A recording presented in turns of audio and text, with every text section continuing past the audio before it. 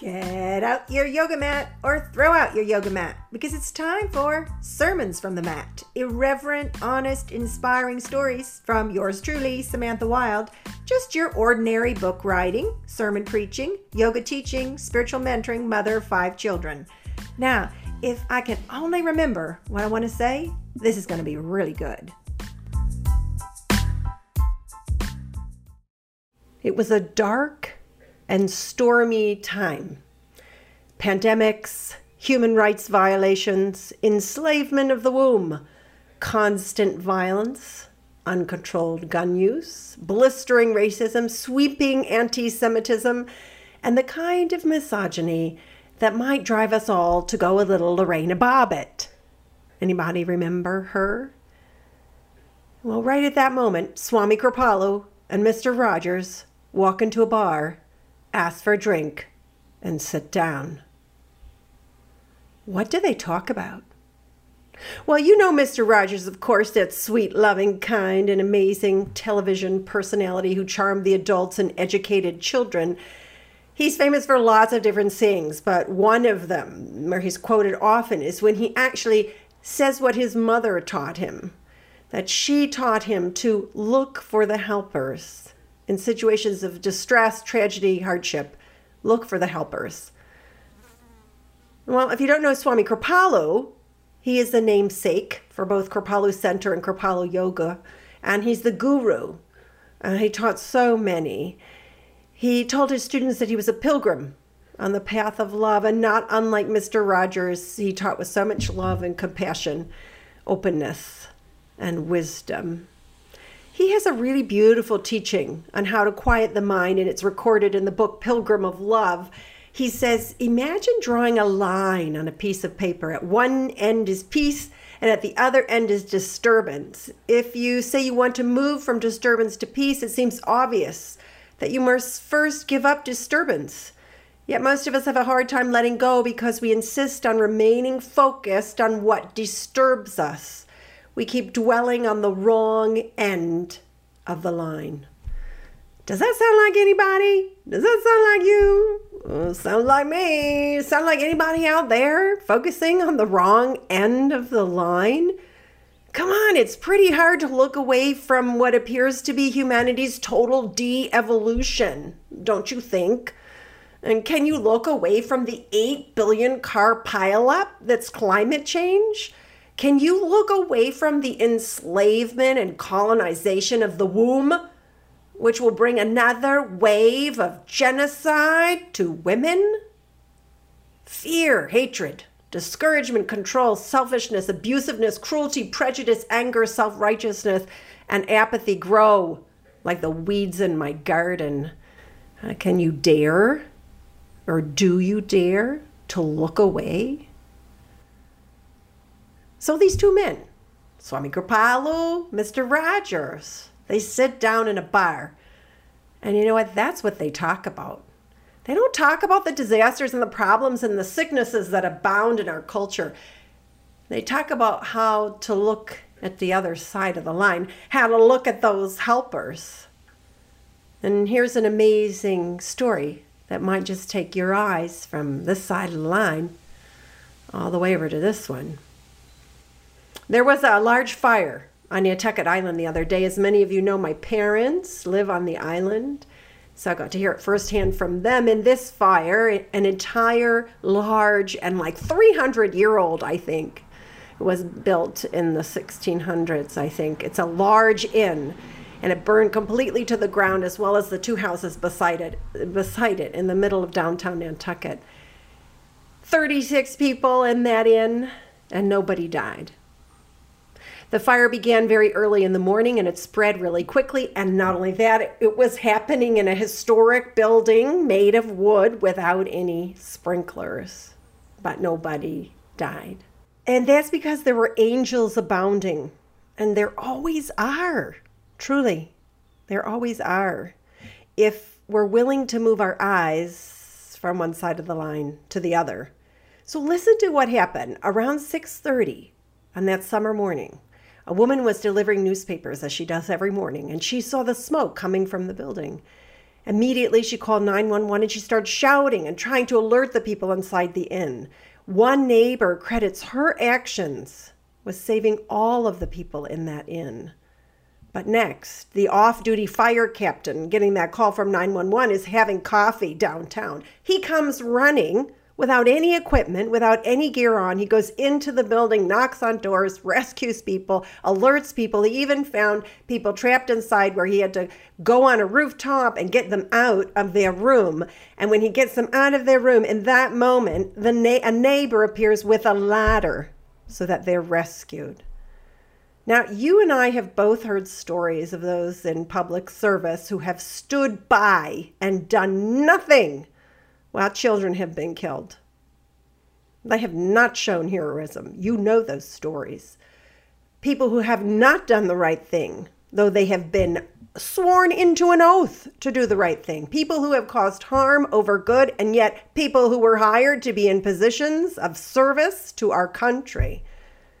But in this story, we see the fullest potential of the human person. Each individual person in that story, the newspaper delivery person and the off-duty fire captain and the neighbor with the ladder, and others, I'm certain, were involved. It was the collective work of all of them, as well as the individual actions of each of them, that saved all of those people. You know, I really want you to think about that fire captain. I've thought so much about him since I heard that story. I think about what it was inside of him that allowed him to put his own life behind the life of those in that building, to rush in without any equipment and save them. This is the direction Mr. Rogers invited us to take.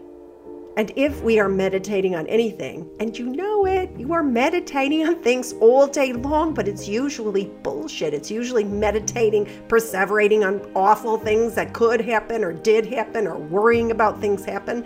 We are meditating all the time, and we must meditate on that kind of heroism. Really, think about it over and over and over again. Yoga, in our modern American culture, it just seems like a physical practice. But we know that it's not. It is really a practice of the mind. And it's not like meditation, the way I'm talking about it. It's not like the spiritual woo-woo circles where you need to spend all your time meditating on what you want to manifest. And you're manifesting your car and your house and money for yourself and yada, yada, yada. That is not the kind of meditation that I am talking about here. I'm talking about a focus on the good, on the profound reality of the good. So in that reality, there's no punchline. My joke is Swami Kripalu and Mr. Rogers walk into a bar and talk. There's no punchline to that joke, because it's not a joke. Swami Kripalu and Mr. Rogers aren't the brunt of any joke. Active goodness, right timing, bravery, intuition. You know, think about for a minute that neighbor who had a ladder lying around and thinks, oh, I'm just going to bring this ladder over here before the need has presented itself, before it's being called.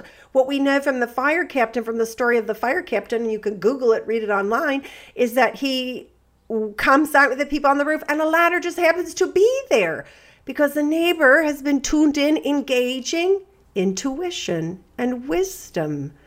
These aren't just like miraculous qualities that we want to see every old now and then. They aren't unlikely qualities.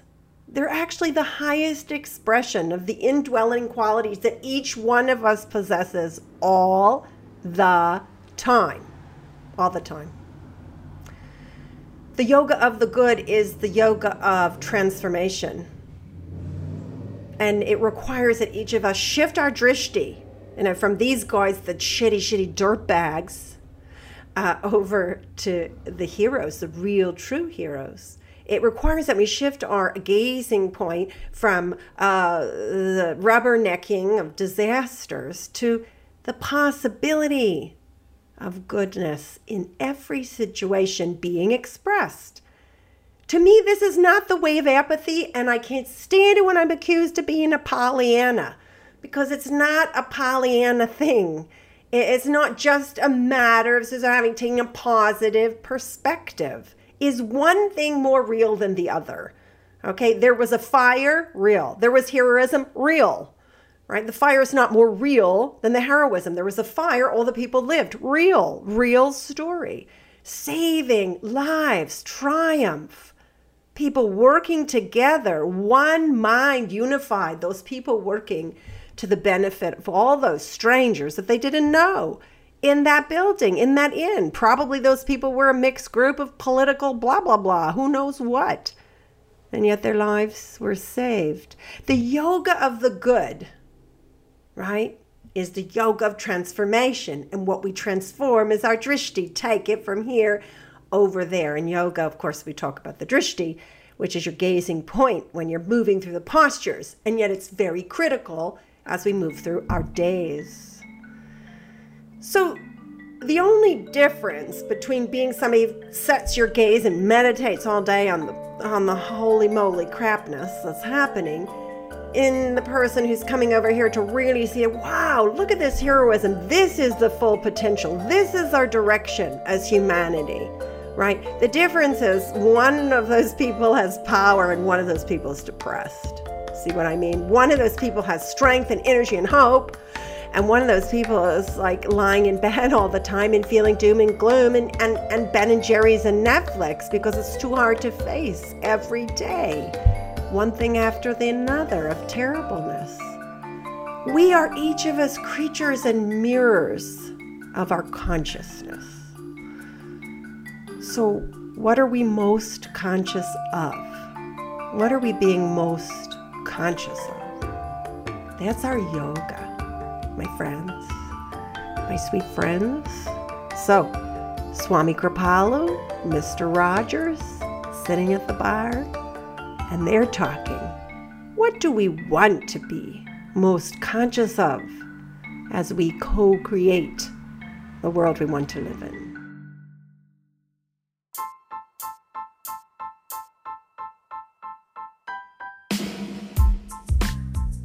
Aren't we all a little closer to enlightenment now? Oh, well, something like that. I'm delighted I got to spend this time with you, so let's stay connected. Don't forget to find me at thesamanthawild.com. You can find me on Instagram at thesamanthawild, on Facebook at author Samantha Wild, and probably you could find me a lot in my backyard hanging out with the kids and the goats. So let's stay in touch. And wasn't it wonderful that we did all this and didn't have to get out of our pajamas?